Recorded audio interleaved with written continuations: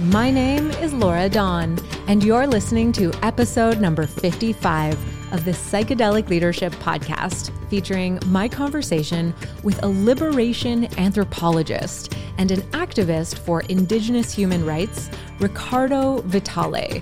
He is a full-time advisor for UMIAC, the Union of Indigenous Yahe Medics of the Colombian Amazon, which is an Indigenous-led organization featured on our newly launched platform, Grow Medicine.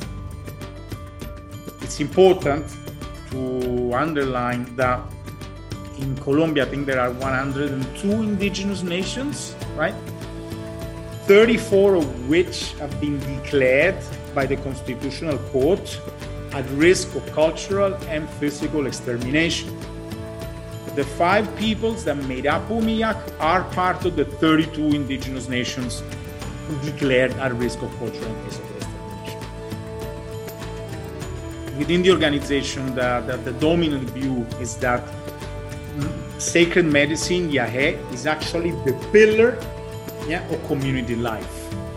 And why is that the pillar of community life? Because community life depends on the spiritual, biocultural environment, within which you live, that protects you and that you protect. We cannot engage in a dialogue of reciprocity at this particular moment in history, where the disequilibrium between our communities and the global north is so profound. We haven't achieved just yet fulfilled the right to life. We haven't.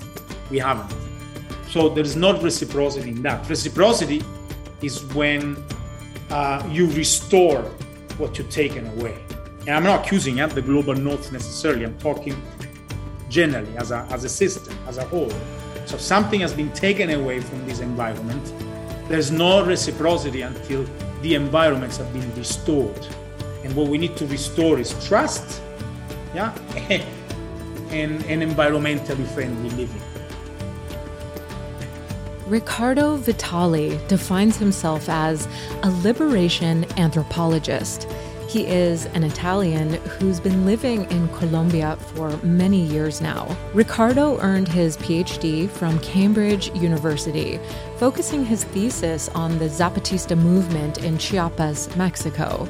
His expertise is extensive, and it covers human rights, anthropology and armed conflict, social movements, indigenous politics, gender relations within social movements, sustainable development, resilience, climate change adaptations, and indigenous practices of Yahe medicine, spirituality, and resistance. He has been an advisor to a plethora of international humanitarian and development bodies such as Oxfam America, the UNHCR, the Norwegian Refugee Council, amongst many others.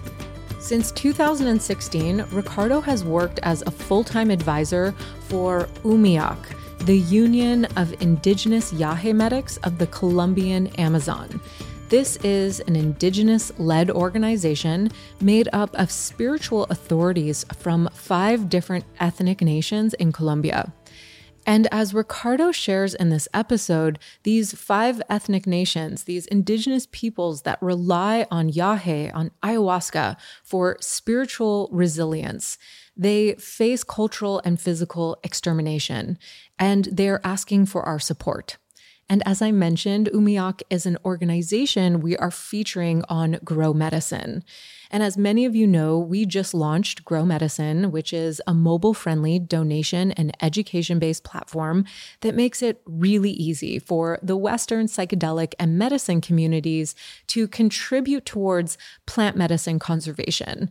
But it really is so much bigger than supporting plant medicine conservation. When you contribute through growmedicine.com, you're really supporting Indigenous sovereignty and biocultural diversity with with the click of a button. And these are two topics that we'll be exploring in this conversation today. And if you're able to, in this moment, I encourage you to grab your phone and check out growmedicine.com. It's a really easy website to remember. And you'll see 5 keystone medicines pop up on the screen. And if you click on the ayahuasca button, you'll be able to learn more about Umiak and make a donation to support their very important projects and initiatives, which include supporting the intergenerational sharing of traditional knowledge so their wisdom can be passed on to the next generation. And so Umiak is dedicated to strengthening Indigenous community peacebuilding and the reconstruction of lacerated social fabrics in war-torn rural Colombia. And through traditional Yahe ayahuasca medicine, Umiak helps communities transcend the trauma and suffering of war and loss through practices that are local, ancestral, and that foster resilience. And as an interethnic, rural, indigenous organization, they work incessantly to protect the Amazon rainforest in the face of so many extractive industries. So Umiak revitalizes cultural identity and helps children and adolescents reconnect with spirituality and with Mother Earth. And it strengthens ancestral botanical knowledge along with women's interethnic and autonomous community networks. The revitalization and strengthening of local knowledge, social dynamics, and interethnic networks are key self-help and resistance strategies for communities that have been historical victims of the Colombian armed conflict. Now, I have learned an enormous amount this past year stewarding this project and the launch of Grow Medicine, which is a project of the Indigenous Medicine Conservation Fund. And if you haven't yet tuned into the last episode, I interviewed Miriam Volat and Cody Swift, where they spoke more about the Indigenous Medicine Conservation Fund and the River Styx Foundation. And you can also learn more about the IMC Fund by visiting imc.fund. And I think it's really important to emphasize that plant medicine conservation is so much bigger than simply replanting what we consume. And if we just think of it on that level, then we're actually perpetuating an extractive mindset. And although some may argue that ayahuasca does not actually face a conservation threat, although actually in some areas in Peru, for example, it is being overharvested due to increased demand in Western culture. But honestly, even beyond that, we need to broaden our perspective around plant medicine conservation and understand that supporting the conservation of ayahuasca is about supporting Indigenous sovereignty and biocultural diversity, and that we can't actually separate this medicine out from its deeply intertwined relationship between people and community and culture and territory. And the way that I think about it is that when you choose to drink ayahuasca, you become a part of a global ayahuasca community. And so many of us have received so many incredible benefits from this sacred medicine. It's enriched so many of our lives. I know it's really touched my life in such a profound way. And being a good steward of this medicine and being a good community member means we show up to support other communities around the world. And especially, first and foremost, we support the traditional knowledge holders of this medicine, where this medicine is still embedded in their way of life. It's relied on for their spiritual resilience, and it's a part of their cultural identity. And they rely on these medicines when they're facing so much. And it is so heartbreaking to hear about what these people have to endure on a daily basis. And these communities are asking for our help. And so I do feel so grateful to have spent time with Ricardo and other team members from the Indigenous Medicine Conservation Fund in Davos in Switzerland, where we announced the launch of the IMC Fund and Grow Medicine. And I feel so honored to be in support of this initiative. And all that I've been learning along the way has been truly humbling, to say the least. So I do hope that you will join me in holding the vision and the prayer that Grow Medicine can become an integrated part of Western psychedelic and medicine communities, so that when we benefit from these medicines, that we can actually contribute towards supporting the communities that are asking for our help. So please help us spread the word. And my hope is that every time someone in the West engages with a sacred medicine, that they also choose to engage with Grow Medicine by going to growmedicine.com and making a donation to an Indigenous-led initiative like Umiak.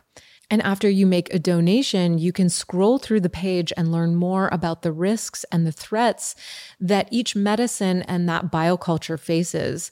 So we can become more informed about the impact of our choices to engage with sacred medicines in our personal lives. And all of the medicines face very different challenges and very complex conservation threats. So please learn more about the impact of your choices by going to growmedicine.com and by making a donation to organizations like Umiak.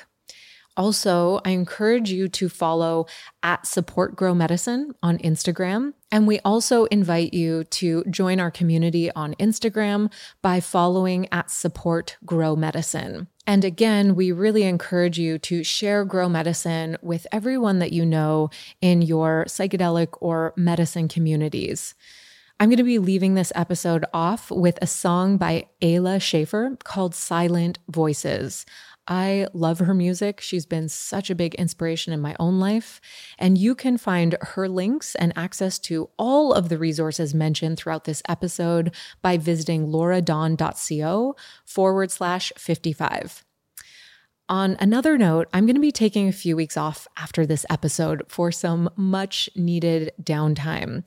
This launch of Grow Medicine has been truly a significant lift, and I need to recalibrate on a lot of different levels right now. So I'm going to be heading to Costa Rica for some time, but you can expect another episode around the end of June, beginning of July-ish. So stay tuned for that.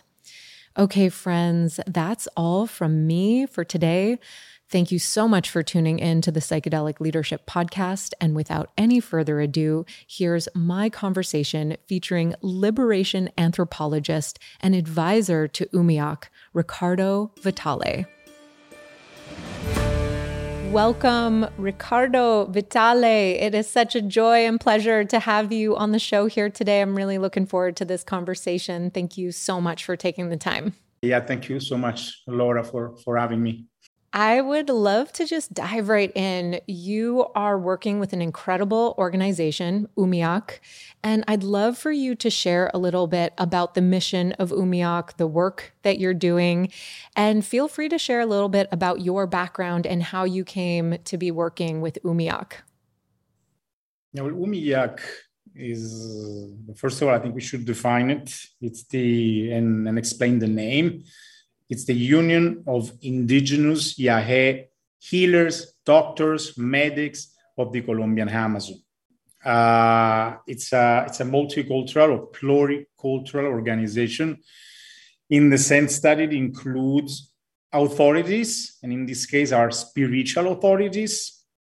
And that's the language we use within the organization. Yeah, spiritual authorities from 5 different ethnic nations, mostly living in Colombia, but not only, because we do span a little bit over to Ecuador. I think it's important we should name the peoples, the nations, and so it's the Siona, the Inga, the Corebajú, the Kamsa, and the Ai Kofan. Those are the 5 nations that make up Umiak. The organization was formalized about 20 years ago with the help of an ecological institute and international cooperation. It kept alive with ups and downs for almost 20 years. And in 2016, it went through a little bit of a revolution. And we can get into this a bit later. Myself, I'm an anthropologist. I was born in Italy, Rome, to be precise. I lived and worked in Latin America for most of my adult life. Came from came via the US and via Cambridge University, where I studied anthropology, both places. I did biology, anthropology, and then anthropology at Cambridge, focusing on trade agreements, bilateral and international trade agreements, and how those affect Latin American peasantry. And I was looking mainly, that was my doctoral work at Cambridge, I was looking mainly at Chiapas indigenous communities within the context of the Zapatista uprising. And that was my first encounter with indigenous movements. It was somewhat fortuitous. That wasn't my intention. I was just taking time off, and I had to do some volunteer work for my CV in university. And I was always inclined to human rights. I had an interest in human rights, and almost by chance ended up in Mexico. And then I started doing volunteer work with peasant communities right when the Zapatista movement was at its most vibrant moment. And in a way, captured my attention. I was supposed to do a doctorate on North African immigration into Europe. But then when I went back to my postgraduate alma mater, I asked my supervisor if I could switch topic. By then, I spent a year in Mexico, graduated from university, and thought it was very, very interesting. Found it fascinating. At the moment, I was really young, so I got captured by the vibrancy and the excitement. But then I ended up working 10 years on that subject. Yeah, I'm a serial intellectually. I mean, I'm a serial monogamist, and yeah. I had some interesting experiences within the framework of that work. I was kidnapped in Mexico for doing human rights work with communities that were close to the Zapatista movement. Then I was expelled. Actually, the first time I had to leave for my own security, the human rights movement and my embassy at the moment, I wasn't very cooperative, but hey. The embassy at the moment said that I had to leave. I left, spent some time somewhere else in another country near. and then a few months later, I actually went back to Mexico, worked for another year. I was already doing my doctorate. I was on a student researcher's visa, actually. And then the second time, I think that was when I actually was, the technical term is kidnapped. I was approached by unidentified people on the street, thrown onto a beaten old car with a weird license plate, and was taken somewhere, and I was taken for a ride for a day or two because I guess they were trying to avoid immigration lawyers and human rights lawyers from intervening. But that was actually last time I was in Mexico. But then I continued working and following the situation for almost 10 years. So I kept in touch, and I wrote about it, I spoke about it. And I think that a little bit of a contribution from me was that I was one of the first to plant the seeds of what Zapatismo and the Zapatista movement and indigenous movement meant in the broader spectrum for the planet, for social movements elsewhere at Cambridge University. That wasn't a thing actually before that. So there was, we did a bit of work. When I finished, quite soon I did some human rights work in a few countries, but eventually joined a human rights organization in Colombia. I was with this agency for a year. Then I felt that didn't feel very comfortable with being with international organizations. I always like civil society, grassroots, feel better. It goes with me, with my personality. And I started working for a women organization in a very interesting oil production area in Magdalena Medio. That's the Magdalena River. That's the biggest river in Colombia. So that's like right in the middle of the country. That was an incredibly formative experience. I got acquainted to Colombian feminism, activism. It was really rewarding. It was tough. It was tough because these women were doing some really incredible human rights work right where paramilitarism was active and at its peak. They were literally saving lives every week.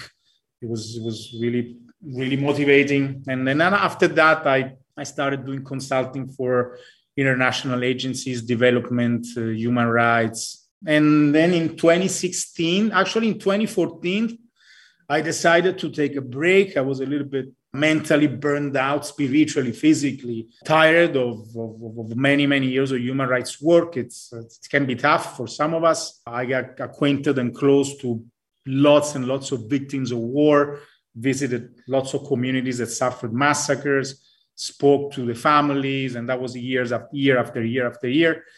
I decided to take a break, and I did, and did my own studying. I actually got closer again. It's a small parenthesis. I don't talk about this much, but I got closer to the psychedelic movement, something that I got acquainted with in my early years in university. I did my university in Santa Barbara, California. I started doing research, reading, and eventually it was actually through that I decided to go to Putumayo. I knew Colombia quite well for work. I traveled almost everywhere, especially conflict areas. And then through some serendipitous circumstances and through a friend, I ended up in Putumayo, looked up communities that were working with Yahe, because myself, I wanted to experience that. I tried it before, like 10 years earlier, with friends, with a traditional doctor who was also a politician, but it was a one-off experience.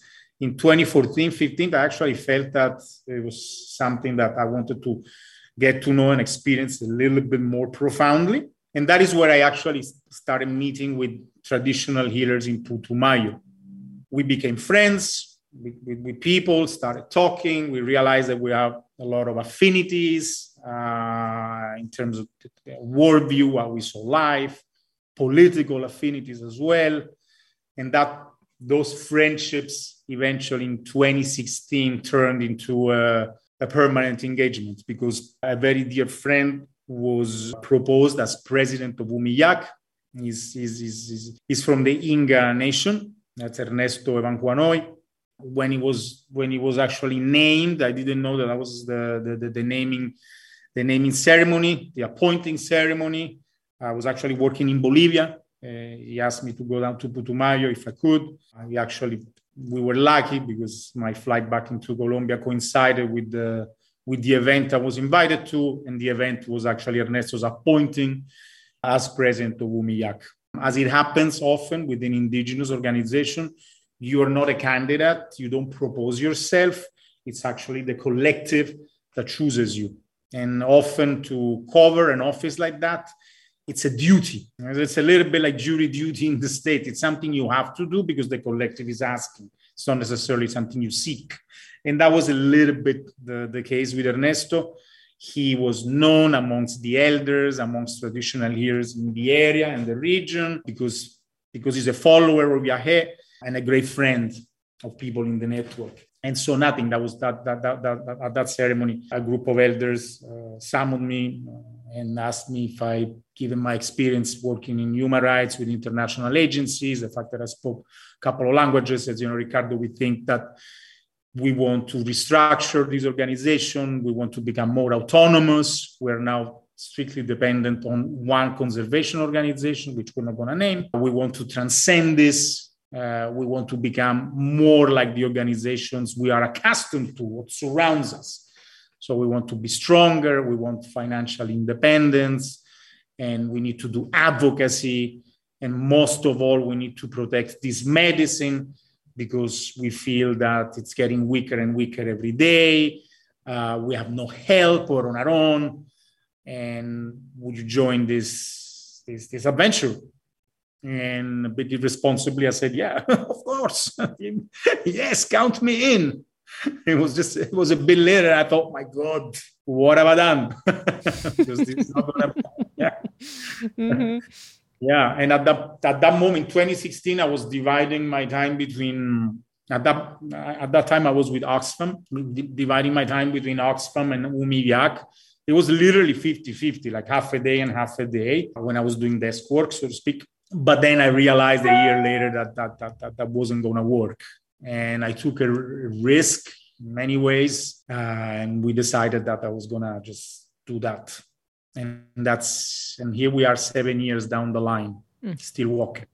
Wow. That's amazing. Yeah, I'd love to know more about the work that Umiak is doing. And you just said that these elders came together and they feel that their medicine is getting weaker every day. What does that mean? Can you unpack that a little bit? Sure. Yeah, that's very important. Thank you, Laura.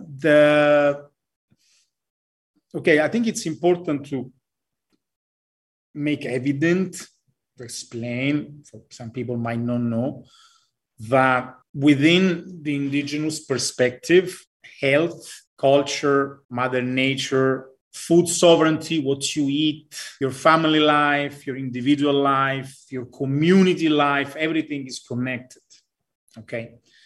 So I think the cry, if you want to call it something, the cry from the elders was not only specific, but it was also specific. It was not only specific to the medicine, to a tradition an identity and a tradition that is getting lost every time that we lose a bit of the Amazon rainforest. We lose species, but we also we lose oxygen, we lose air, and we also lose knowledge. Because historically, traditionally, indigenous communities have been, we repeated ab nauseam all the time, are the stewards of these environments. And that's been proved and calculated. If you take a map of Latin America and you look at indigenous nations, you will see that the level of deforestation are much, much, much lower than other areas. Okay. And that's not a coincidence. That's related to a way of life. So I think the cry and the need to strengthen an organization like Umiak had to do with the need to protect a way of life. The medicine, which is a spiritual instrument that is being passed on through generation. It's important also to say that, and that's what I've noticed working alongside. Let's clarify, I'm not a healer. I will never be a healer. I know nothing about healing. I'm friends with healers, like I'm friends with neuroscientists. One of my best friends in the world, she's a neuroscientist. That's the person I called when I needed to decide about vaccine. I called her. And then I call and I speak to the healers in Putumayo for other things. But I'm not an expert. I'm friends with experts, but I'm not an expert. So to go back to your question, I think the cry had to do with something that it's broader. Okay, broader than just the medicine, but of course the medicine, the sacred tradition, because that's how people refer to it, it's definitely part of it. And then we'll get back eventually to this. Indigenous organization, I realized throughout the years working close to rural communities and indigenous communities, indigenous organizations are not just formal judicial entities, okay, like NGOs, so to speak. Okay. Legally we are. Legally we are NGOs. But what's very, very important, and I remember one elder saying this distinctly a while ago, every collective organization we give birth to and then we nourish is an expression of divine law. Is an expression of our becoming in existence. And so I thought it was very, very interesting, profound as well, because in a way it shows an approach to life, a higher responsibility towards your peers and yourself. And that includes nature in the eyes of indigenous communities and more people as well, not only indigenous communities. And that includes nature. So I think the cry was about, how are we going to protect this system, this life, this organism, and that includes sacred medicine, culture, language, land, of course, the land we live in, the rivers, the mountains, the skies, and so on and so forth. It's important to underline that in Colombia, I think there are 102 indigenous nations, right? 34 of which have been declared by the Constitutional Court at risk of cultural and physical extermination, okay? That that's a very important sentence. We must not take it as something that's been casted upon communities.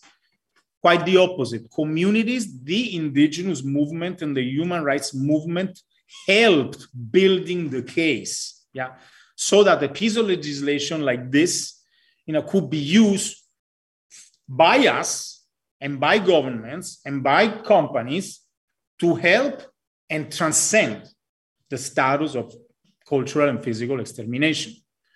That is just one of many important pieces of transitional justice legislation. Transitional justice as in transitioning from war to peace. That's what we were hoping here.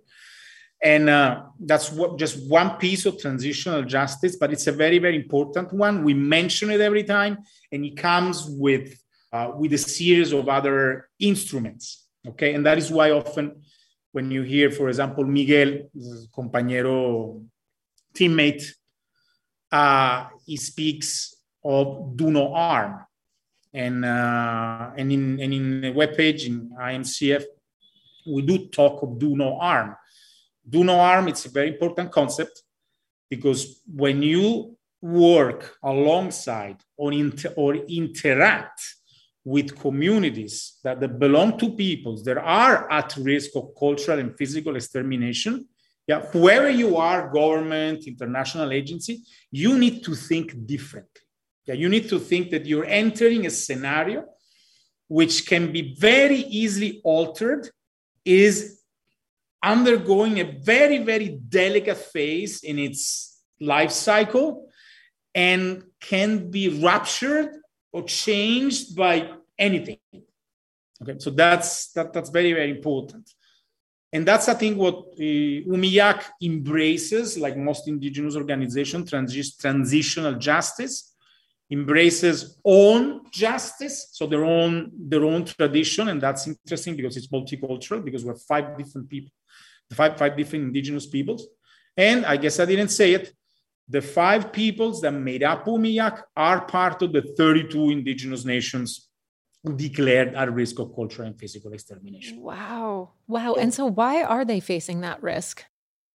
Why? Okay, that's a great question. Long as well. Let's go for the short, so to speak, answer. Right? I think part of it has to do with the location. Okay, where our communities live. Those are, I remember that we did an Oxfam study many years ago. We defined them as disputed territories. You can call them many things.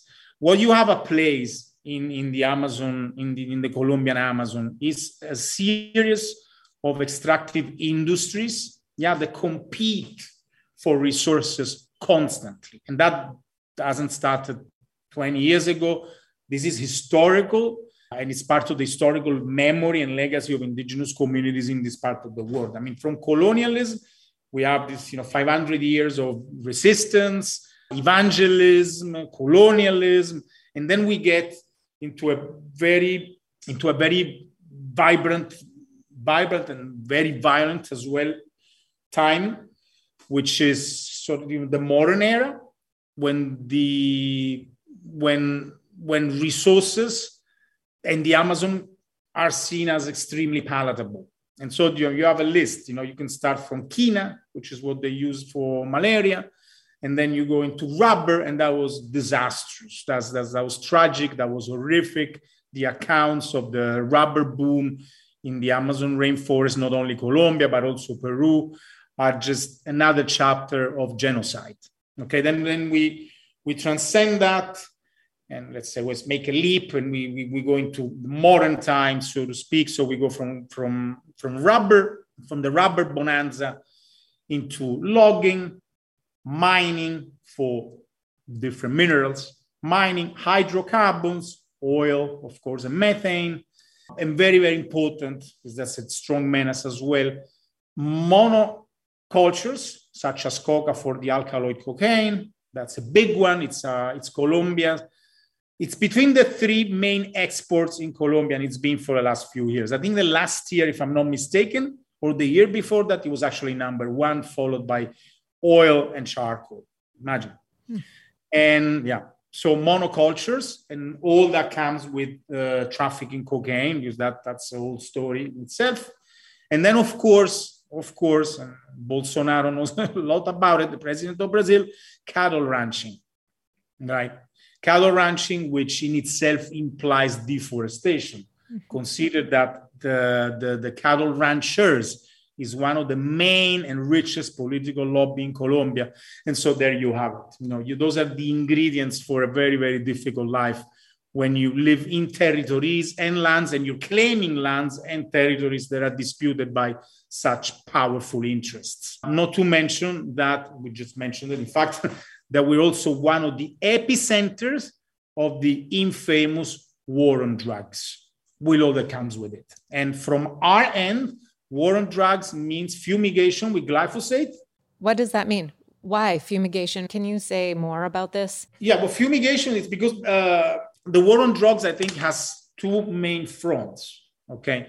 Micro trafficking in European and US cities, right? And producers at the production spots. Okay, Colombia is one of the, or is almost always been, sometimes Bolivia when before, but Colombia is the number one producer of alkaloid cocaine in the world.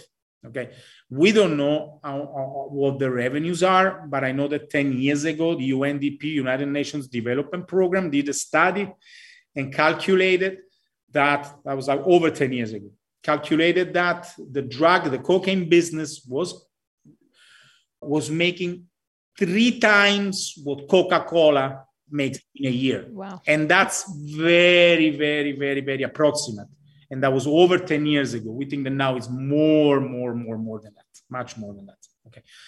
So generally, the way we understand the war on drugs, what we've seen, the war on drugs implies police work in the receiving countries, which often ends up in just police operations having to do related to medium and micro trafficking.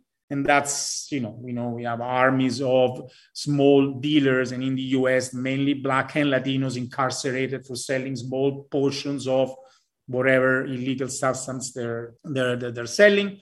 And in our areas, that translates into fumigation with pesticides, mainly glyphosate, used to be produced by Roundup. Monsanto, I think, is being bought by Bayer right now, but mainly aerial fumigation with pesticides, glyphosate, which, by the way, there are lots of studies and controversies, and we do believe that actually causes cancer, not only to indigenous peasants, also to European and US consumers, because it is a pesticide that is actually widely used, okay?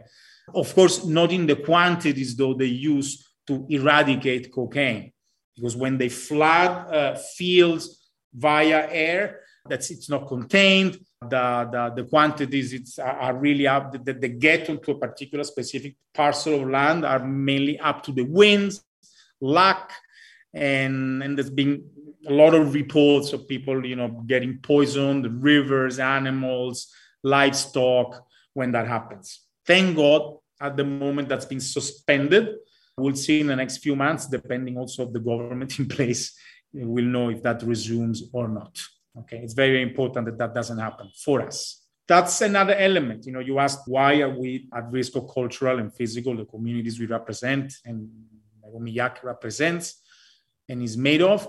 Well, because communities do live in disputed areas where lots of resources are considered very, very palatable.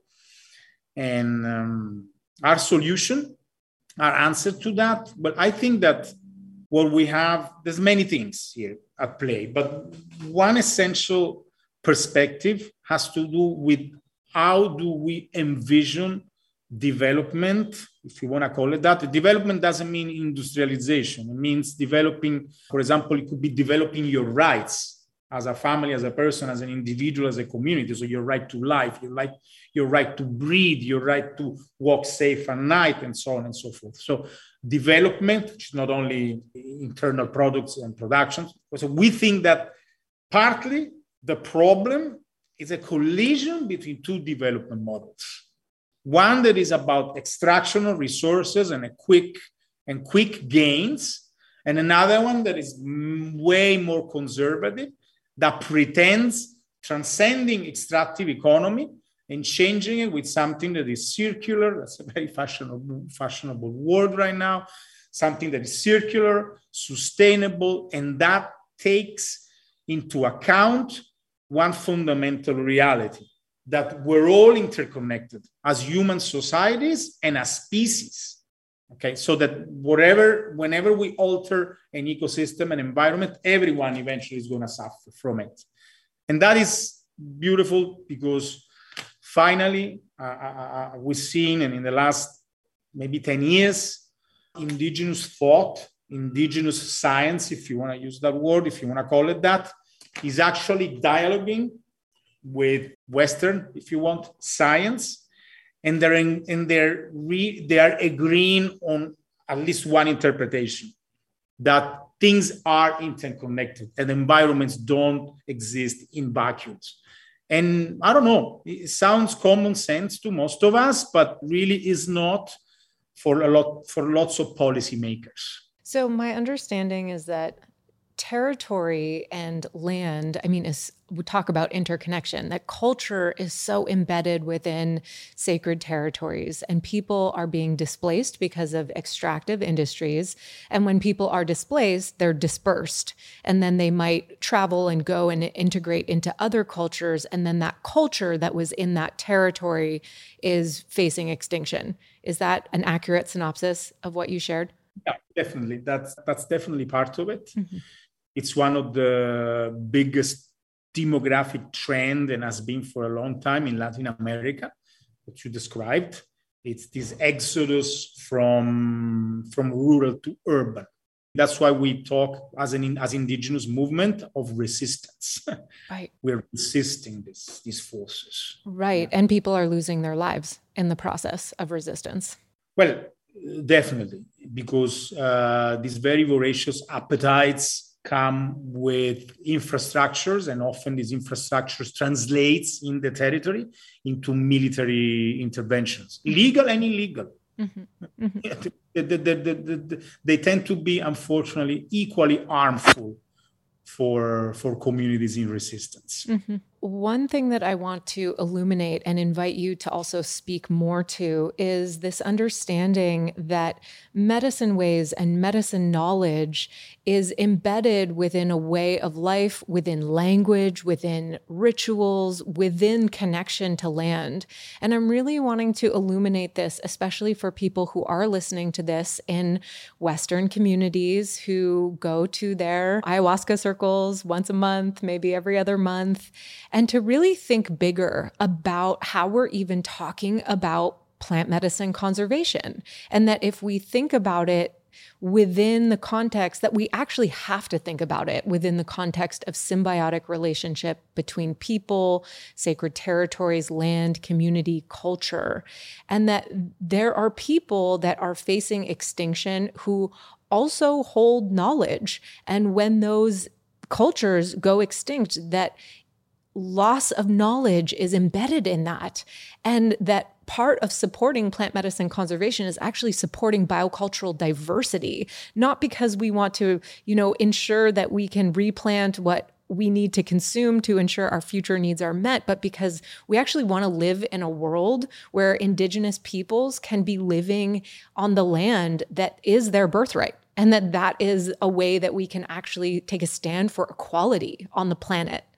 And so I'm curious for you to unpack more of this understanding for how do people in the West start thinking bigger about their relationship to medicine, and when they show up to drink medicine, that they are actually showing up in this unseen interconnected web that now is influencing and has an impact on people that aren't necessarily in their immediate circles. Yeah, that's very interesting. That's a very interesting question, Laura. Thanks.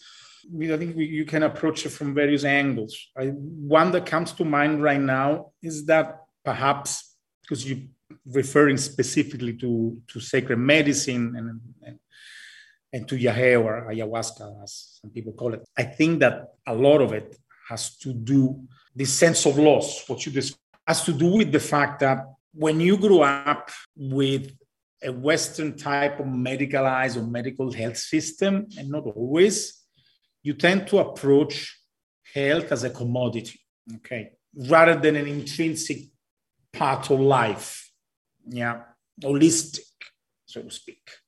And I think that, for example, yeah, there is a collision there. The fact that you might try to extract and isolate indigenous medicine, realize the efficacy and the beauty of it, and then trying to replicate it. When that happens, what we've seen so far, it's always within a script that's been designed outside, within a system that it's more about economics and revenues than social healing, okay?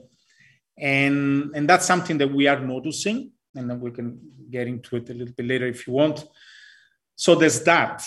And there is the fact that, yes, we within the organization, the dominant view is that sacred medicine, Yahe, is actually the pillar, yeah, of community life. And why is that the pillar of community life? Because community life depends on the spiritual, biocultural, we're using the term quite a lot, biocultural environment, within which you live, that protects you and that you protect. And that is why communities, for example, we never talk of food security. We talk of food sovereignty. So you need to be able to produce your own medicine. You need to be able to produce sustainably your own crops. You need to be able to hunt for your animals, fish, and the animals themselves need the time and the space to reproduce and come back next season. Okay. I am vegetarian, so those of us who are vegetarian will excuse me. I'm describing something. Yeah. I know that some people think that that's a crime, but I know. So anyways, so the medicine is actually embedded, as you said, in this concert, in this system of life. When you extrapolate it, what happens is what happens to cocaine, and hydrocarbon. You're extracting it and decontextualizing it. And there are effects. Now, does it work or doesn't work outside? That's another subject. Okay. But it's certainly the displacing of it alters the mother environment in many ways. And some could be in terms of sustainability. Some resources could be depleted because when you increase demand, of course, that's what happens. You need to increase production and so on and so forth. But it's not only that. There is, we can call it that there is resignification and cultural diaspora. When something becomes so lucrative as well, yeah, and desired by outside markets, it triggers a series of dynamics. For example, what we believe, okay, within Umiyak, that out of 10 healers who are officiating ceremonies outside of the Amazon rainforest, perhaps the ones who really have, according to our own ontologies and epistemologies, yeah, the ones who really have the capacities to mediate the relationship between nature, human, and medicine, it's probably 2 when we're lucky. So 8 are doing something else which we don't know what it is. Okay, they're just taking a beverage, a concoction, moving it from one place to another place and selling it. That's what we think. Okay, maybe out of 10 people, out of these 10, 2 are expert scientists, mediators, healers, philosophers, people of knowledge. They can harness, if you want to say that, they can harness and can channel these natural energies and make them work. Yeah, create a dialogue between the healer, the plant, the person, and the disease. Yeah, so that the disease actually is removed. And healers here, they generally, of course, the perspective that they talk of, it's energies. Okay, we talk of energies and spiritual energies. And spiritual energies, and I don't know how that works. I just hear and I'm repeating it like a student. Spiritual energies have owners, so to speak. They come with manifestations of life. So each plant has its own master. And healing within those culture has to do with being able to understand all these voices, all these spiritual voices, to have a dialogue with all these masters.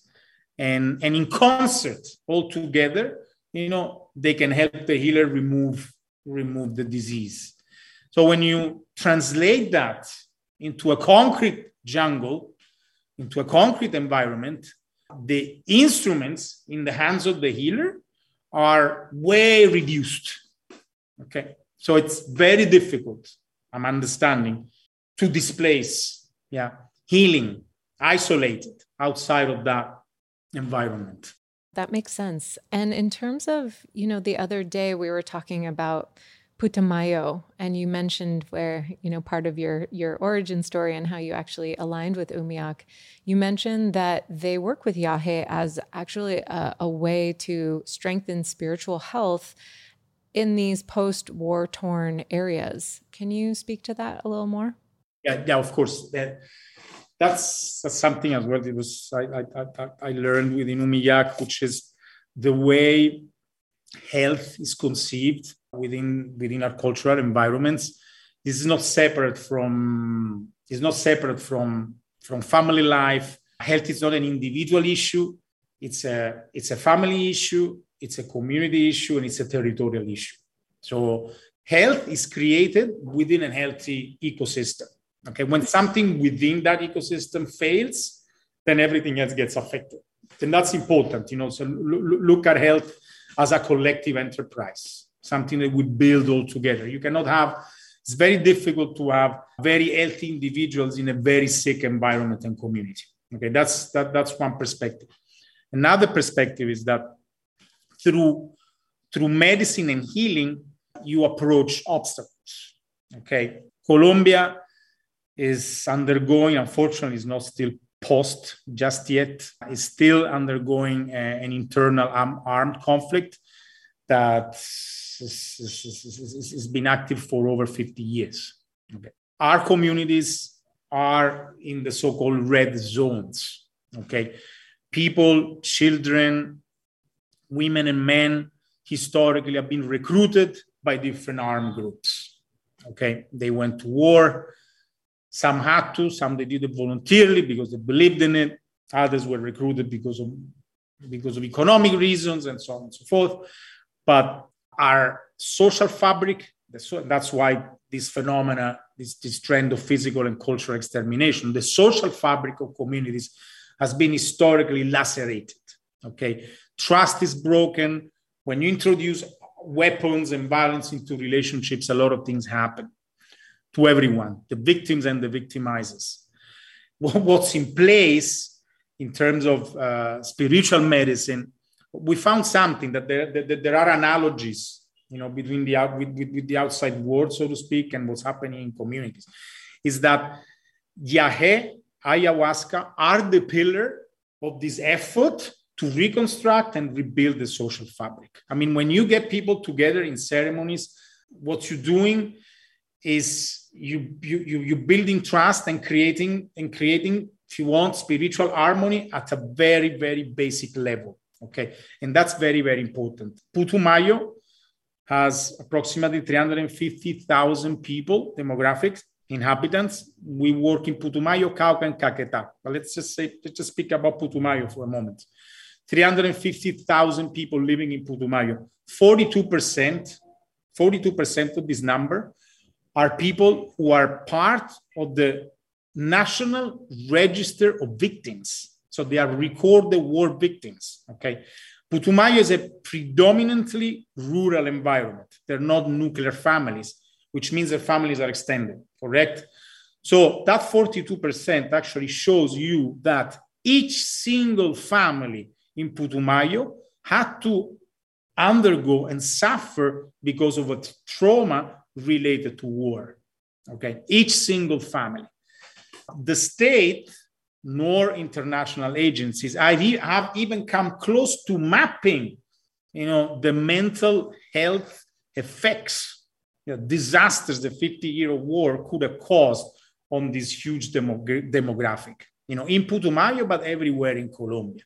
And what we've been saying, what we found in terms of that, we actually found the language to explain it to the outsiders, is that communities, as often happens, have their own resilient capabilities, and they are already facing this enormous mental health, unmapped, uncharted mental health crisis. So doing something that the government hasn't even thought about it just yet. Yeah, that's what we're doing. And we think that that's very, very important. And it has to be taken very seriously when healers and members of Umiyak tell us that Yahe is the pillar, of resistance and survival. That is what keeping us actually communities together. And that's only one aspect of it. The fact that, but yeah. Yeah. Okay. So without unpacking the whole thing, but just briefly, the internal armed conflict is obviously related to money, power, resources. Is that right? Logging, mining, hydrocarbon, cocaine. Mm-hmm. So you have people on one side who are resisting that and people on the other side who are trying to make it happen.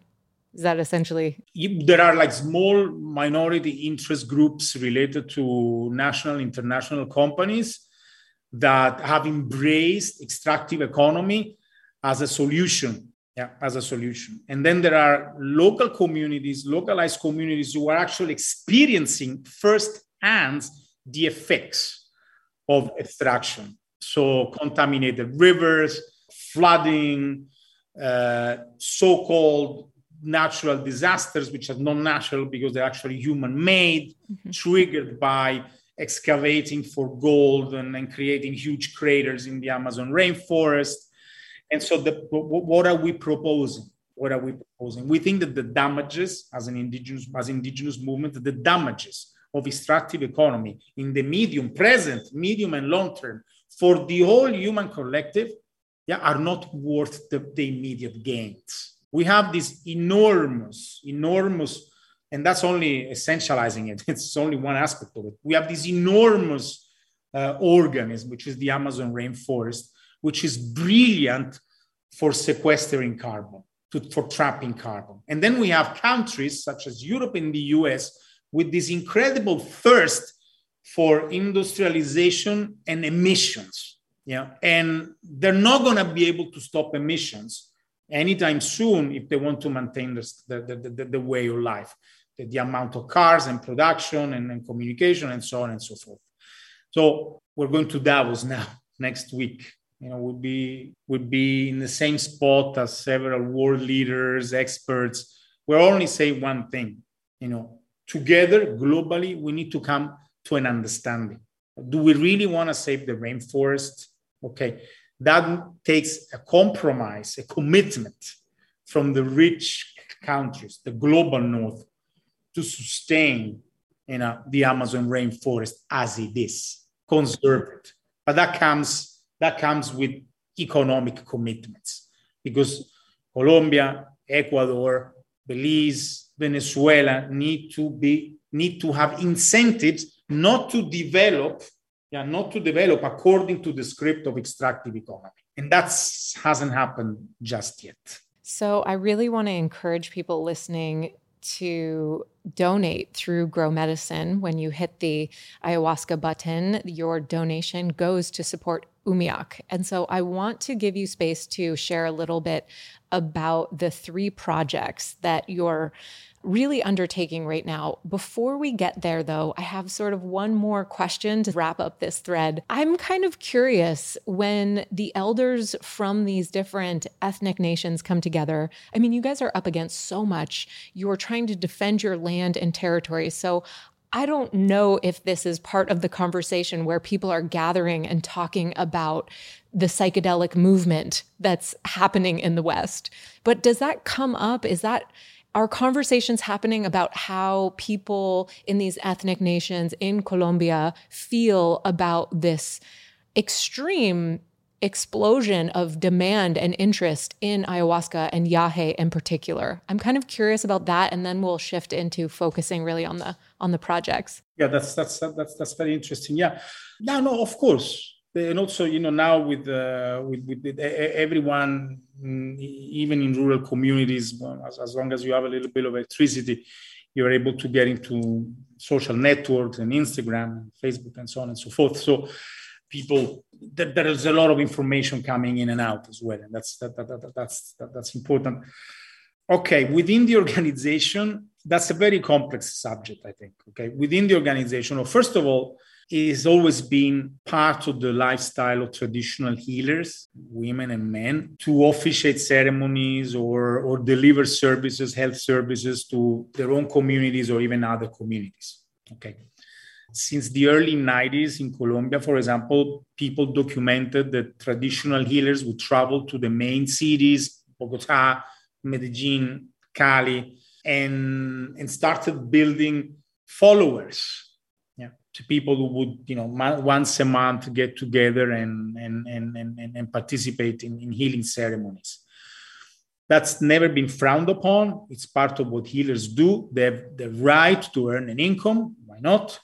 Of course. And so that's fine. Okay. It is also true that in the last, maybe 10 years, some of the healers went even further than I'm talking about Colombia in this specific case, than Colombia. So travel to Europe. We have healers within UMIAC who travel to Chile, who travel to Europe every once in a while. They've been invited to Mexico. Okay. It's a one-off activity. Something that healers do. They go, they officiate, hopefully, because that's very, very important. They bring their own medicine, some that comes from controlled, spiritually harmonized places. They know they know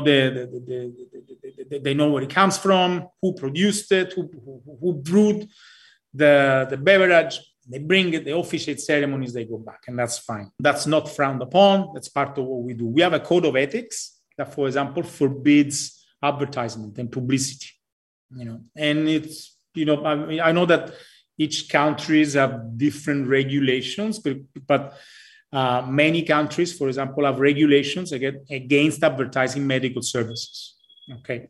No, I'm not sure about the US. I don't remember, but I know that that's the case in many countries in Europe and then probably the whole EU system. You cannot advertise medical procedures. There are reasons for it. That is part of the code of ethics of UMIAC. You don't advertise services. Okay. We can talk about it. But what are we seeing as well, aside from this normalized practice of administering and officiating abroad and elsewhere, is that the demand is so high right now that there aren't enough traditional healers to satisfy that demand. Okay, which means that we have created a dynamic by which a lot of people improvise, travel abroad, officiate, impersonate, claim knowledges that perhaps they don't have, and that is worrying. Yes, it's not per se the fact that some healers do travel and officiate ceremonies elsewhere. It's the trivialization of the practice. Yeah. And unfortunately, the need for global spiritual health and mental health is so high that people desire, have a thirst to get better, feel good. But unfortunately, the way it is, the Amazon rainforest cannot face that. And there is a will. The medics want to heal. That's what they do. Okay, but that's one thing. What they don't condone within our organization is people who improvise. And we've seen it so many times. And a lot of our times has to do with receiving reports of cases of people who, even from the communities, who are not healers in the communities, people will laugh. Wow, no, there's no way. It doesn't. But then they go abroad, they just bring some implements, feathers, and and they find a very lucrative activity. And we think that that's not only unethical, it's dangerous as well. Of course. And from that perspective, I'm curious, what does it take to become quote unquote qualified from your perspective and from the organization's perspective? We're talking decades, apprenticeship, lineage. Like what's your perspective on that? Exactly that. You said it. Exactly. What generally is, decades of apprenticeship, often has to do with lineage. Doesn't have to be directly, perhaps it's not your mom or your dad, but it's your grandparents. But it generally runs in the family. That's the way it has worked. I know that there are exceptions. There are people that start really, really young and they're not necessarily from lineage, but that is how it is. And it's an ongoing science as well. And also very, very important, which they always differentiate. They say, when you get a degree to become a medical doctor, you can hang it on your wall and you will be that forever until you die. It's not the same with ayahuasca, yahe medicine. The knowledge is fluid. You need to conduct a life that allows you to retain the knowledge and constantly process it. And that has to do with the food you eat and the place you live a lot, and how you conduct yourself as well. Exactly. So within Umiyak, the notion of a Taita healer moving to Sydney, example, and officiating there, it won't work. It might work for a small period, but then eventually the knowledge that the person is the repository of will fade away. I just love this notion that knowledge is so embedded in place, right? And I'm curious, there's deforestation, there's all of these pressures on the Amazon and increase in global demand of the raw materials that make this medicine. Is there concern within your organization about dwindling supply? I mean, and I don't even want to just focus on ayahuasca. I mean, it's like with displacement of people on land and sacred territories, then it's lack of access to all medicines. And there's a pharmacopoeia of medicine. So I don't want to just keep perpetuating that like ayahuasca only. And, I'm also curious if that is a concern. Are people of the ethnic nations there who have ayahuasca as a core pillar concerned that around supply and access, continuation of access for their own cultural purposes? Yeah, that's interesting. I think in our environment, I haven't experienced just yet a concern about sustainability or about availability of the medicine, not yet, but people, and that's really present, are actually very worried that this is turning into another coca economy. And people make the analogy very, very often. And I think that people need to listen to this. It's easy to dismiss it. Yeah, but coca, it's coca. Cocaine is something else. Doesn't have anything to do with healing. Actually, it does. Because we know that often approaching substances has to do with healing. It's not necessarily effective, but has to do with healing. So often, and healers and people who are cocaleros as well, who need to, because they're forced to often by the market or by illegally armed group. That's the case of many indigenous peasants. People who produce coca are actually worried that the same dynamics are going to be at play with yahe and sacred knowledge. And it's an interesting parallel. You might think that they're two extremely different things, but really they're not. They're both sacred plants. They both come with a patrimony of spiritual knowledge. They both have mediators, people who for centuries have administered and officiated ceremonies with both. One has become this incredible, it's being transformed. We see that yahe knowledge, ayahuasca knowledge is always also being transformed. Ceremonies that you might experience within a community setting are very different than ceremonies that you might experience elsewhere. One little example: ceremony in a community could be silent, but there's generally a lot of talking. Can be silent. There are as well. It happens. But there's generally a lot of talking, exchanges, giggling. There's laughter. There's crying as well sometimes. But they're very dynamic. The little experience I have, mainly from friends, of ceremonies outside, they're silent. They're silent. The so-called integration happens afterwards. Yeah. If you want to use a psychology term, integration within the communities, it's ongoing. It starts before the ceremony, during the ceremony, after the ceremony. We've seen more than once, and that's been preoccupying for us. We also wrote about it with Miguel together. We've seen communities where youth are not only attending ceremonies because they feel uncomfortable. They feel uncomfortable because there is a flux of foreigners coming in. So a couple of families are happy, of course, because foreigners bring euros and dollars, and that's great. Those are economies where liquidity is always scarce. There's a scarcity of it. Those are rich communities in terms of the ecosystem, environment, even food, but liquidity in terms of hard cash, it's a scarcity. So communities, in a way, families mainly actually like it, like to, but we're losing. But what we're losing is the instrument, so to speak.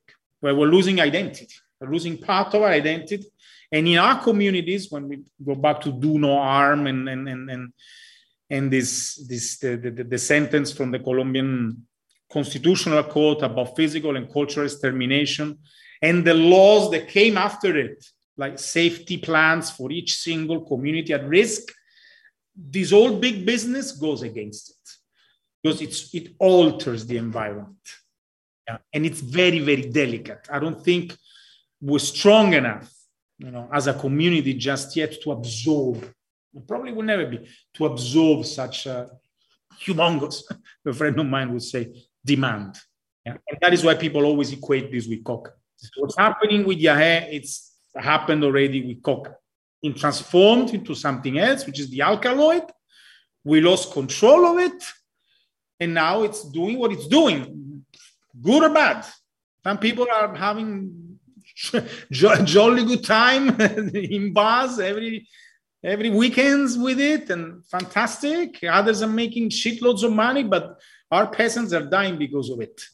Okay, and so to prevent that from happening again, for Western culture who are engaged in drinking ayahuasca in ceremonies, it's so important to support initiatives like yours.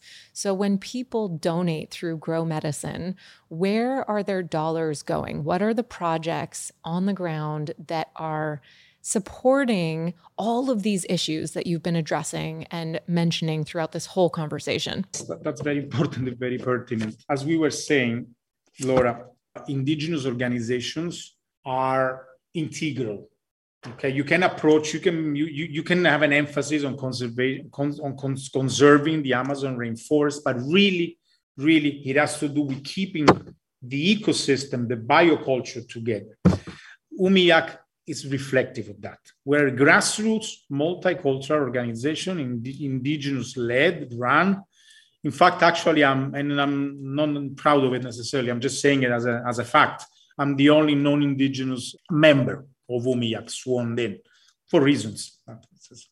So how do we work? Of course, we have a line by which we strengthen traditional practice and medicine. Okay, so through Umiyak, the members actually now get a monthly stipend, to administer and officiate within their own territories, which is generally more than one community. Okay, so there is an extra incentive. Often we mentioned that people don't have liquidity, money is very scarce, and that might prevent people from seeking out traditional services. Often, actually not. People do, but the healers, they do it at great personal cost because generally, in terms of liquidity, they're poor. Now, actually, they're getting a stipend to care over their own community. It's almost like a district physicians in Europe, so to speak. So there is that. There's honoraries, stipends for healers so that they care for their own constituency. Okay, so each healer is assigned. This is generally the place, generally, but not always. It's generally a place close to where he lives, an area, and the person has to care for the communities throughout the year. Okay, that's one line of work. So it's strengthening community health through strengthening the livelihood of individual traditional healers. Yeah. And there is another line of work, which is education, culture also happen within school institutions. Okay. In rural Colombia, it's a product of years of struggles. We have bicultural institutional educations. Okay. So what UMIAC does, we sponsor a traditional healer within institutions, educational institutions, mainly elementary and high school. That's what happens. That's a level of education. Okay. So we place and we sponsor the work of traditional healers within educational institutions so that they can accompany both teachers, the docents, and the students throughout the school year. And that is with ceremonies, but also with oral knowledge, sharing stories about tradition and spirituality. So that's another line of work. So we work with youth through teaching and officiating ceremonies in educational institutions. Then we sponsor the work of traditional healers in their own constituencies, their own districts. Then we have a specific line, and it's a very interesting subject that has to do with strengthening women knowledge. Okay, women of knowledge, mujeres sabedoras, have their own realm of botanical knowledge. It varies depending on the areas, but generalizing, it works like this. Often women are actually the connoisseurs of the medicinal plants. They collect the medicinal plants, they put them, I'm generalizing, of course, but that happens like that. So women are the connoisseurs, the experts of medicinal, botanical, medicinal, spiritual plants. They collect them, prepare them, and then the traditional healer male is the one who administers. Okay, there's that complementarity going on. So because that's what people from communities asked, we created a line of work. So this is a program, right? This is a program with many projects. That's how we conceive, how we conceptualize it. So within the program, we have a projectual line which has to do with strengthening the processes of women on knowledge. And that is strengthening what we have in place. So it's the work of elderly women and younger women. How that the work takes place, it's difficult sometimes to summarize it because each community does it according to its own local understanding of how you work and administer and cultivate medicine. Okay. Generally speaking, what communities, and that happens almost every time, what communities have done, they created like small brigades of younger and elderly women. They had, and they're having it right now. This is ongoing as well. They have conversations, they have seminars, workshops. Okay, they get together, they talk about the pathologies and they talk about the plants. Okay, and then to formalize it, they do pharmacology lists. Okay, where they list each of the diseases, and that could be from headaches to menstrual cramps to breathing difficulties, pulmonary diseases, to snake bites. Right. So they catalog the diseases. And then they put the plants and the preparations next to it. So they're trying to formalize oral practices and knowledge so to give a hand to the new generations who perhaps are not used to that way of transmission. Also because some communities are very diligent in transmitting knowledge and others are not. And that also has to do with the armed conflict. And with a very serious, difficult and violent situation that our families have to endure every day. And in spite of that, many families manage to do it. And I know many people, because I spend my time in communities, and that at 3 a.m., for example, even if they're attending a Yahe ceremony, because often part of our work, of course, entails doing ceremonies and talking. We speak during ceremonial hours, so to speak.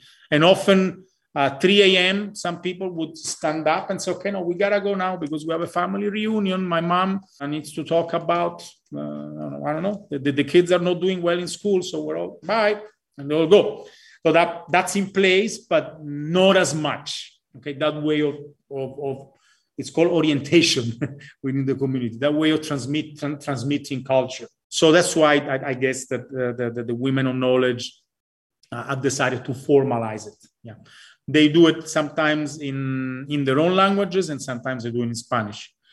All this material is strictly confidential and stays within the community.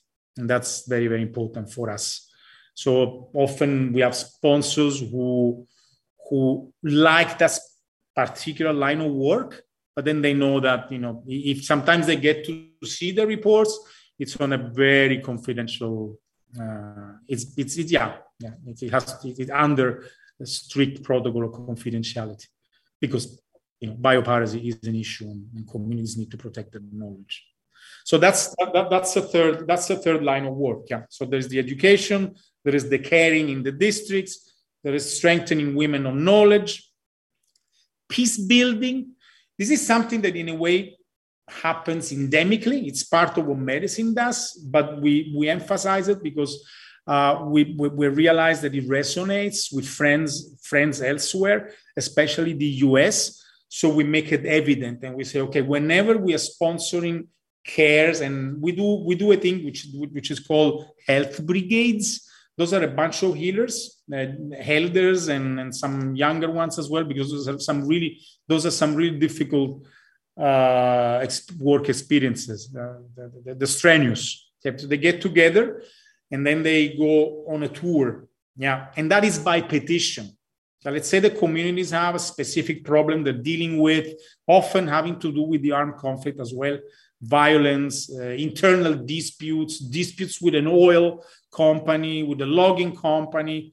They file a petition. They talk to somebody that talks to somebody, and eventually the organization gets to know.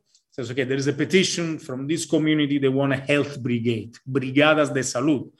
And this is, when you power up your your machines, and they get together 3 or 4, powerful healers with a couple of elders, and then they organize a tour and officiate ceremonies in communities in need, and that's part of our budget as well. And often we describe this as well as peace building.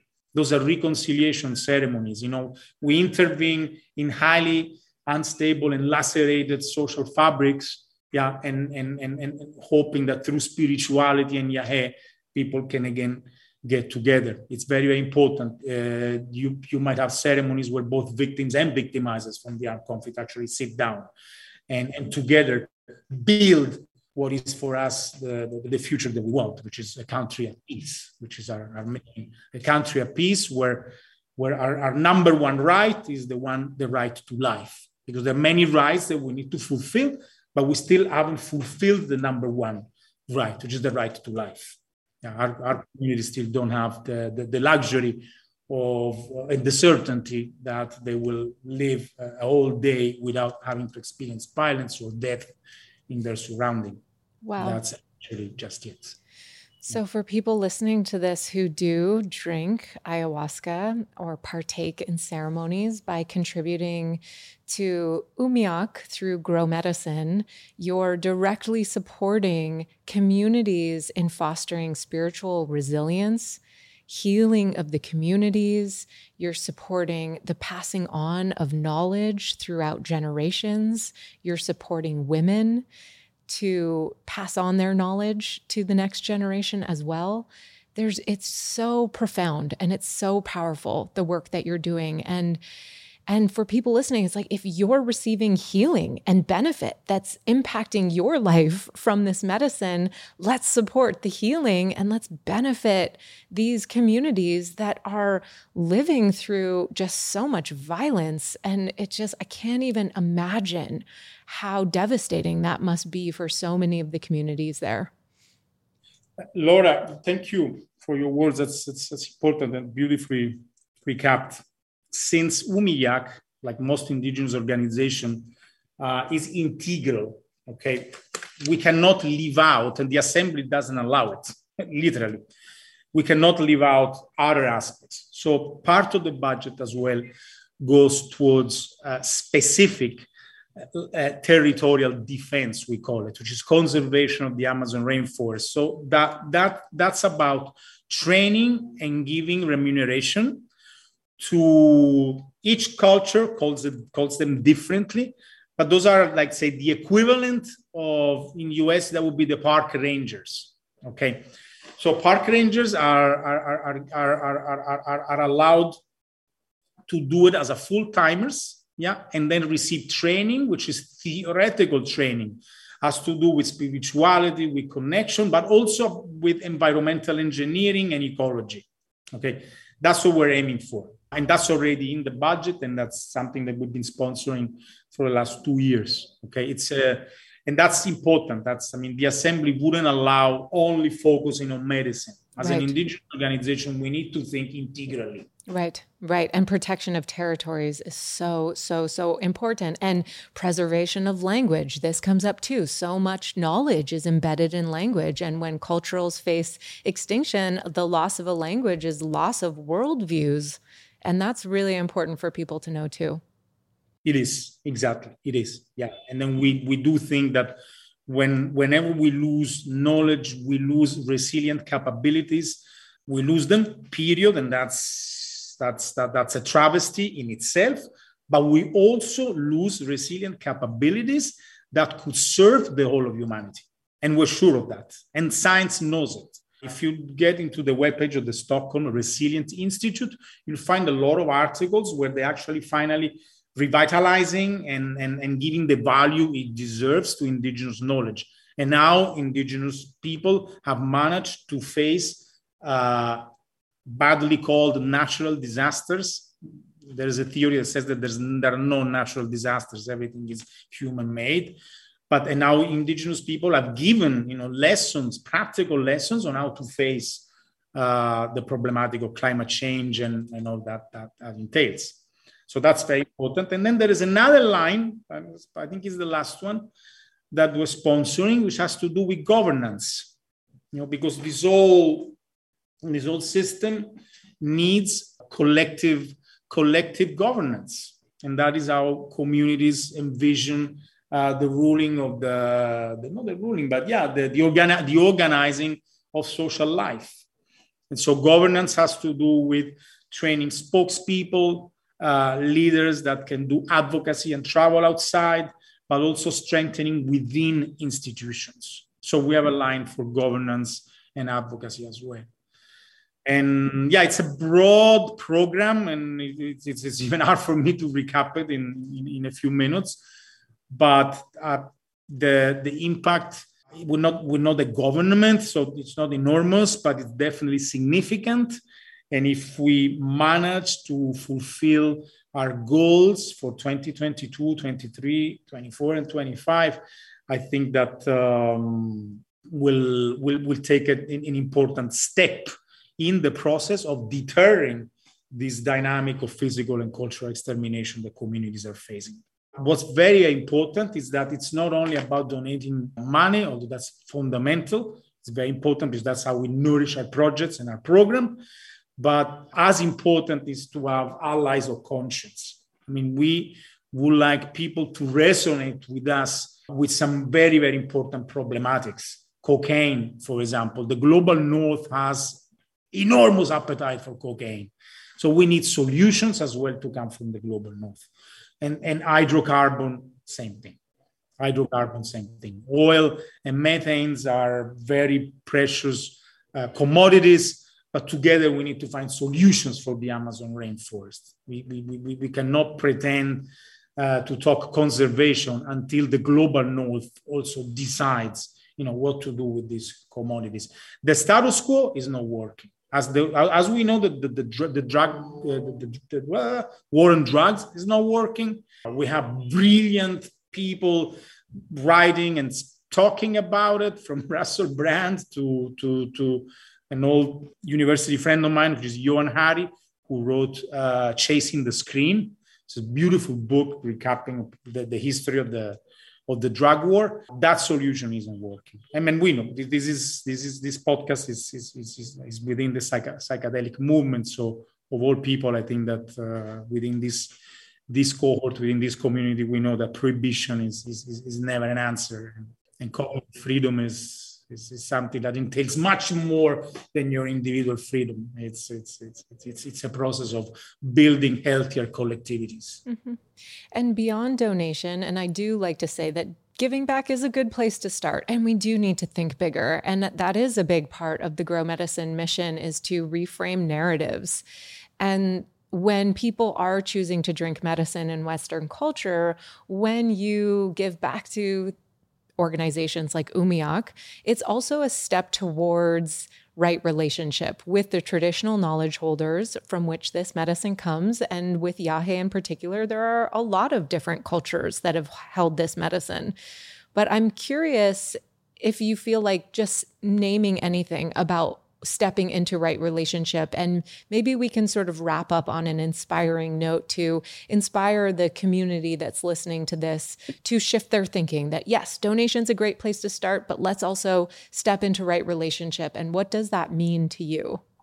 Yeah, I think, okay, this is one aspect of it, because the way collectively, not only within Umiak, but with our outside allies, Riverstix, Dr. Bronner, ICEERS, we thought this has been the product of a dialogue, and not a few weeks, not a few months. We're talking years of actually getting together, talking, comparing notes, realizing the diversity within this network, but also realizing the collective potential of the network. So I'm giving you one perspective, okay, which I think is what the indigenous movement and Umiak contributed perhaps to the debate.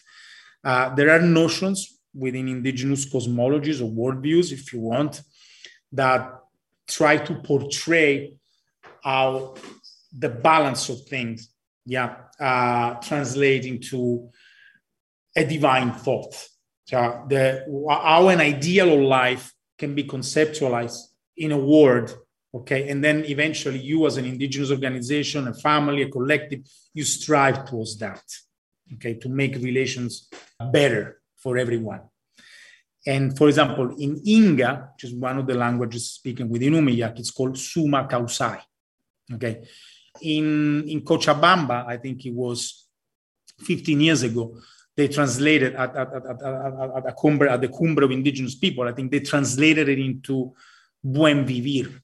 Okay. And Bolivia made a lot out of this. There are some really important pieces of legislation giving Mother Earth, the condition of a living being with all the protection that entails. That came out of Buen Vivir. So I think the contribution of indigenous communities to right relations is this understanding that every aspect of life is interconnected. And when you change the system in whichever point, you're actually affecting other parts of the system. It's the idea of interconnection. It's the idea of energies being related. And also, I think, I want to make it sound too cliche, but it's also the idea of a human family. Yeah. And now peace building, reconciliation amongst ourselves and with Mother Nature, it's perhaps a divine and moral imperative. That is what right relations are, from this indigenous perspective. I mean, we unfortunately live and are at war every day. We lost a lot of people within the organizations at large. Our friends have lost family members. But within right relations, that is not an excuse to respond through violence, because communities have the opportunity often sometimes. Armed groups are ever present. It's another path, right relations. It's remembering that whenever we inflict violence, we suffer violence. And there's really no difference often. And some people, it's a conversation, okay? But, there's perhaps no difference between victims and victimizers. At the end of the day, we're all victims of violence. And so that is, I think, what right relations is for us. So remember that and try to tread carefully as well. When we enter this scenario of healing in indigenous communities, and when we pretend to incorporate indigenous voices into a broader, I think it has to be done very delicately as well. And often, if I may add a little parenthesis, in the last few years, more than earlier, we have been approached by companies working with or planning to startups work with psychedelics. And very often the narrative has been they bring it on, of reciprocity. So they approached us with this idea of reciprocity. We're going to commercialize and we're going to sell. You inspired us. We're not necessarily providing us with anything, but you did inspire what we're doing. So we want to give back, and we know that reciprocity, it's an indigenous concept. Hence, we're adopting it.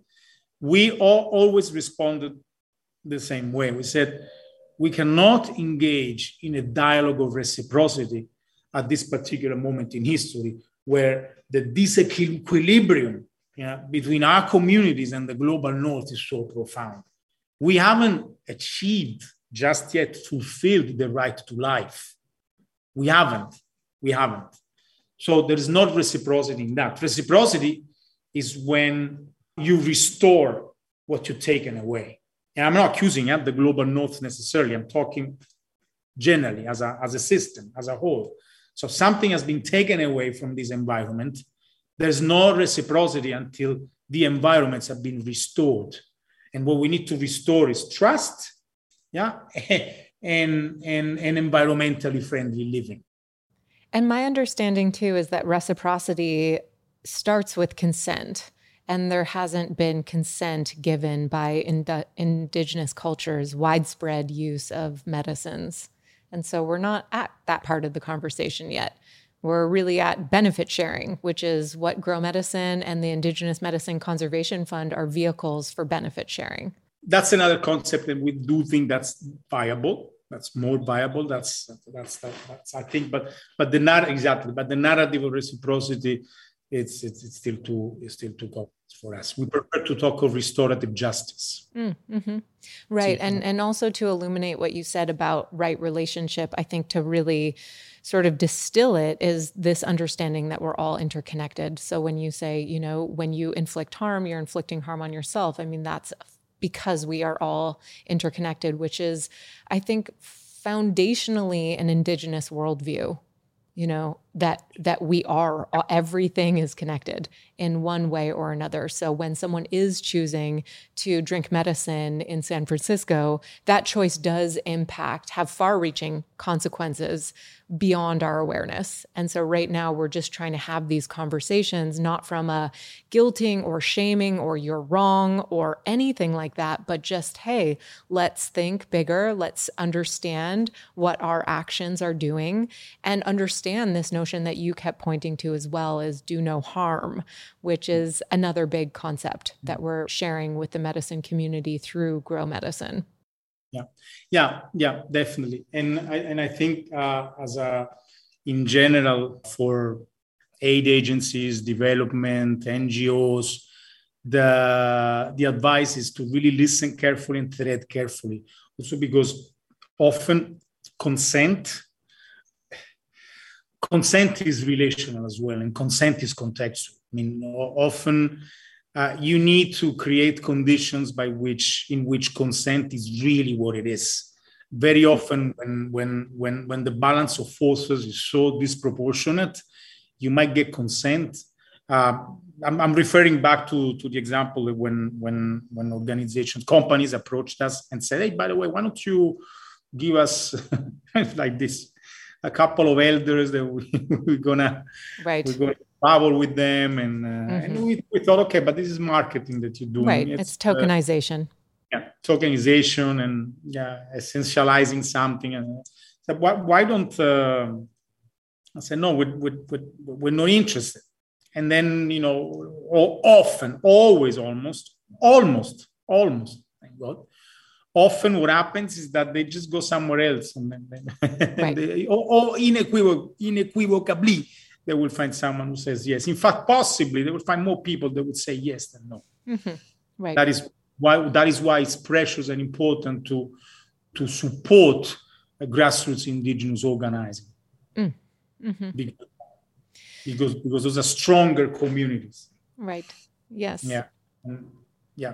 Thank you so much, Ricardo. Is there anything that you feel like you'd like to end on and impart a message to the Western community who is listening to this? Yeah, I think that the indigenous movement has a lot to offer.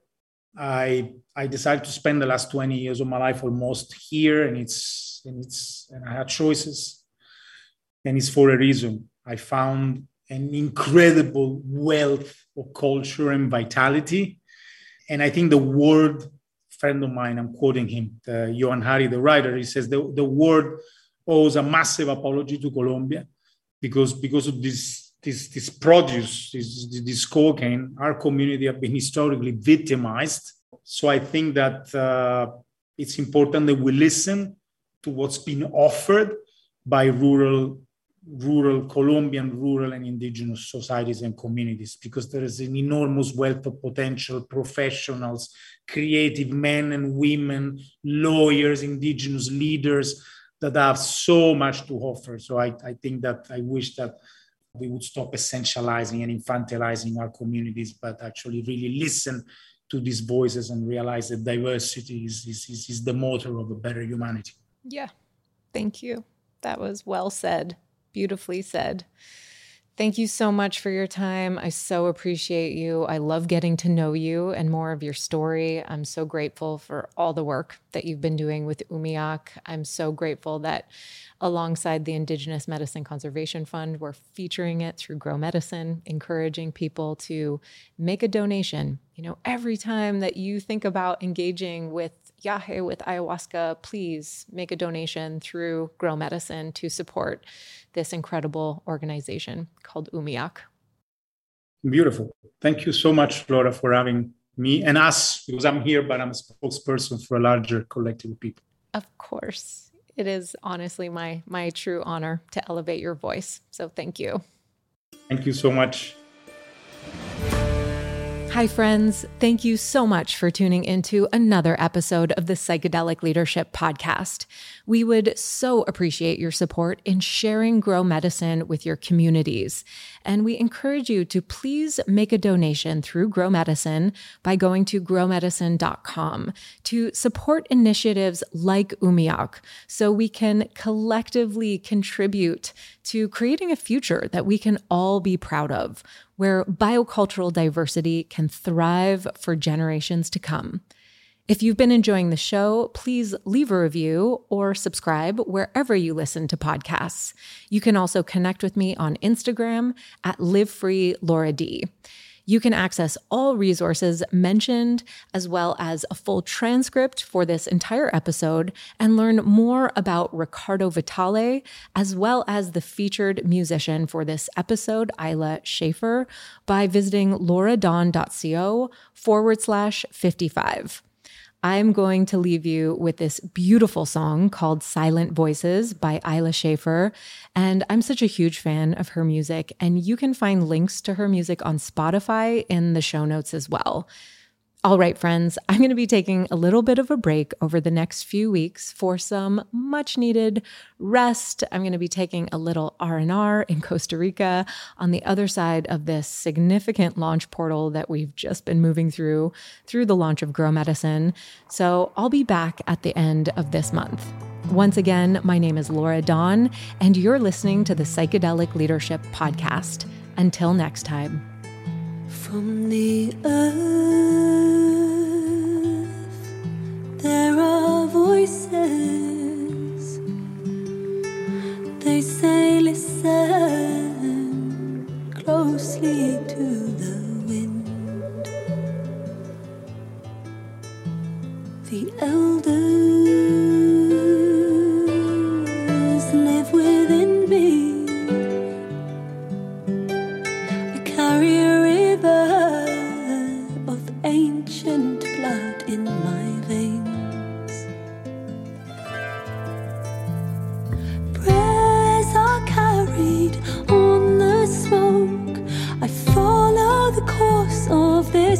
rivers flow. And I remember the call, and I call to remember. May the old ways always live on in me, live on in me, live on in me.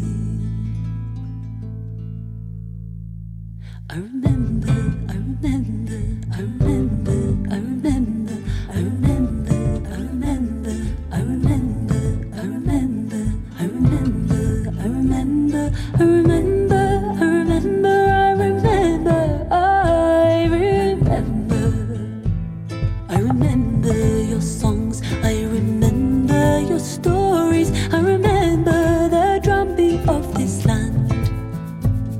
I remember the wise ones who live in the silence, los voces que hablan en el silencio. I remember timeless fires, hey, oh, hey, oh, hey, oh. I will follow silent voices, hey, oh, hey, oh, oh. Wisdom keepers whisper guidance, hey, oh, hey, oh, hey, oh. Ancient songs stir my memory, hey, oh, hey, oh, oh. Yo recuerdo los seres que viven en el cielo, la memoria de las plantas, las canciones de mis ancestros que cantan en el viento.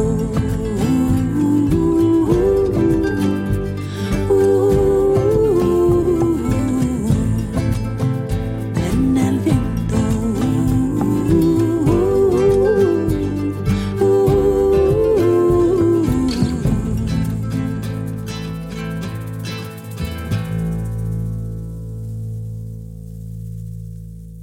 We are spirit, we've always been here, and here we always shall be. This wisdom was born from the earth and the sky. Within them the secrets are held and never can die. I sow these seeds for my children's children. Within our lives our ancestors breathe again. For with each breath this prayer becomes woven. We all carry an ancient wisdom, an ancient wisdom, an ancient wisdom. We remember, we remember, we remember, we remember, we remember, we remember, we remember, we remember, we remember, we remember, we remember, we remember, we remember, we remember. We remember your songs, we remember your stories, we remember the drumbeat of this land. We remember the wise ones who live in the silence, los voces que hablan en el silencio, los dioses que hablan en el silencio. We remember timeless fire.